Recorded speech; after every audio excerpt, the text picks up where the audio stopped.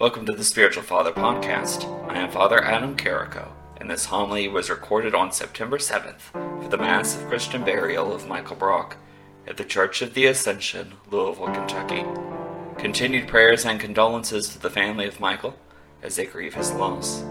Prayers also for Michael that he may enter the kingdom of heaven in the everlasting joy of Christ. Thank you for listening. At a time like this, words really hardly do justice to the immensity of the pain and despair, the sorrow that you all feel, that I know you feel, that you will continue to feel. I do want to say that one of the most dangerous things in our society is a mask. As odd as that might sound, and the calamity of our current climate and politics and everything else, that the most dangerous thing is a mask. So many who knew Michael spoke and have been speaking of how joyful he was, and not to discount his joy, but how much he put on that mask of being okay, that everything is all right, not wanting to burden other people. Certainly that is where he found himself, not wanting to put his pain on another, and how many desired to help share that pain with him. But our jobs are not done. We pray for him, we pray for the family, and we continue to walk this difficult journey of life together as one people of God. The Brocks, it seems, are a very, now the word's escaping me, tough group. They are resilient. I think for one example, one of your children came in not only with child, but wearing the sharpest high heels I've ever seen in my life, helping to bear her brother into his funeral. You can only guess which one that is. I don't know. He wasn't wearing high heels. But they're a tough group.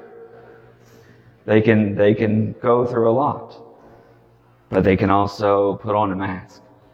And I hope that none of you do the same. If you're angry, be angry. When you're sad, be sad. Not if you're angry, when you're angry, be angry. When you're sad, be sad. When you laugh, laugh. I know it feels like the world should stop, that nothing else should happen, that you might desire to go running out in the streets to say something needs to be done, something is not right. And in fact, something isn't right. This shouldn't have happened. But we live in a world where this unfortunately happens way too often. And yet our job is not done. We pray for Michael. We pray for the family. We walk together. I have two images that I would like to share with you. An image of where Michael was, and an image of where Michael is. Kathy, you've had several children, and you have several granddaughters. Did any of them ever fight with you, like physically? No. Even when they were like a toddler, they didn't like, no. Really? All right. Does anyone else have children here? Please raise your hands. Have they ever fought with you? Yes. And you can't, with a child, with a young child, that you know where you need them to be and to do what they need to do. And they're fighting, they're screaming, they're throwing a tantrum, they're kicking, they're pulling hair, whatever. You can't use all of your strength to stop it. It will hurt the child. In that way, I know that Michael was not alone on Monday morning.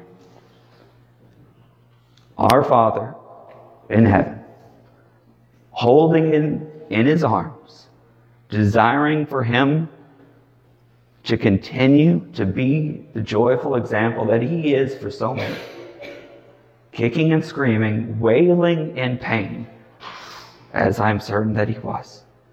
Our God, our Lord and Savior, holding him as tightly as possible, but not wanting to use his infinite strength to break him.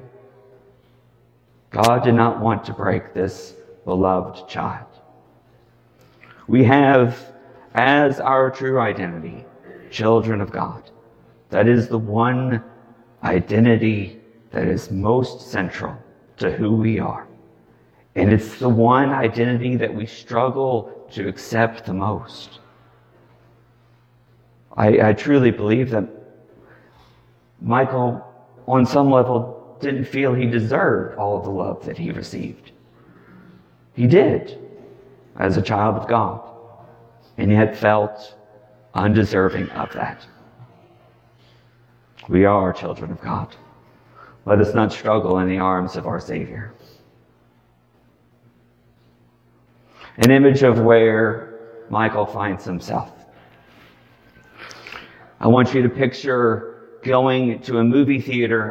Kathy, I've already shared this with you. Picture yourself in a movie theater in the middle of summer, a bright, sunny day.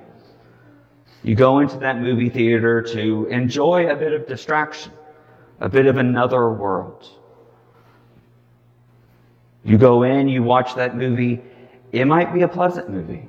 It might be a funny movie. It might be an entertaining movie. It also might be a terrifying movie. A movie that takes you to a dark place. That takes you to a place you don't really want to be. The movie ends. You go out into the sunlight. And you open that door to the movie theater, and what happens? You are blinded by the beauty of the daylight. Your eyes have grown accustomed to sitting in front of that screen, watching something that's not real. And for a moment, you may feel yourself pulled to return to that movie, to return to that dark room, perhaps even if it wasn't a movie that left you feeling joyful. You may feel yourself pulled back into that. Our God is light. Our God is the light of the world. Our God is light beyond belief. Michael's eyes weren't ready to see that. And I firmly believe that our loving God, slowly but surely, helping Michael's eyes to forget that tragic movie that he was stuck on, and to see instead that light and life beyond all telling. To slowly ease that pain, to not yank him right out of the pain that we knew he was in, into that joy, into that presence.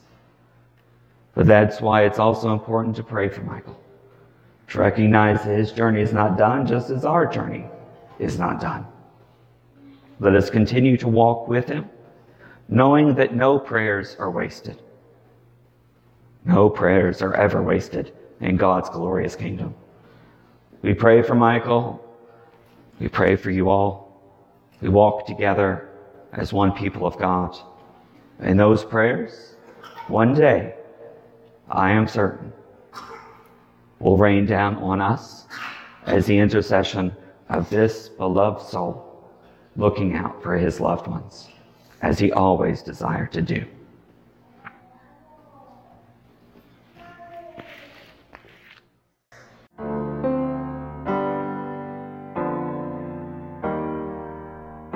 I hope you have enjoyed this homily and have gained something from it. For more from Spiritual Father, please visit spiritualfather.org, where you will find other homilies, blog articles, social media posts, as well as links to various projects. Thank you for the support. May our Lord and Savior bless you this day and every day to come.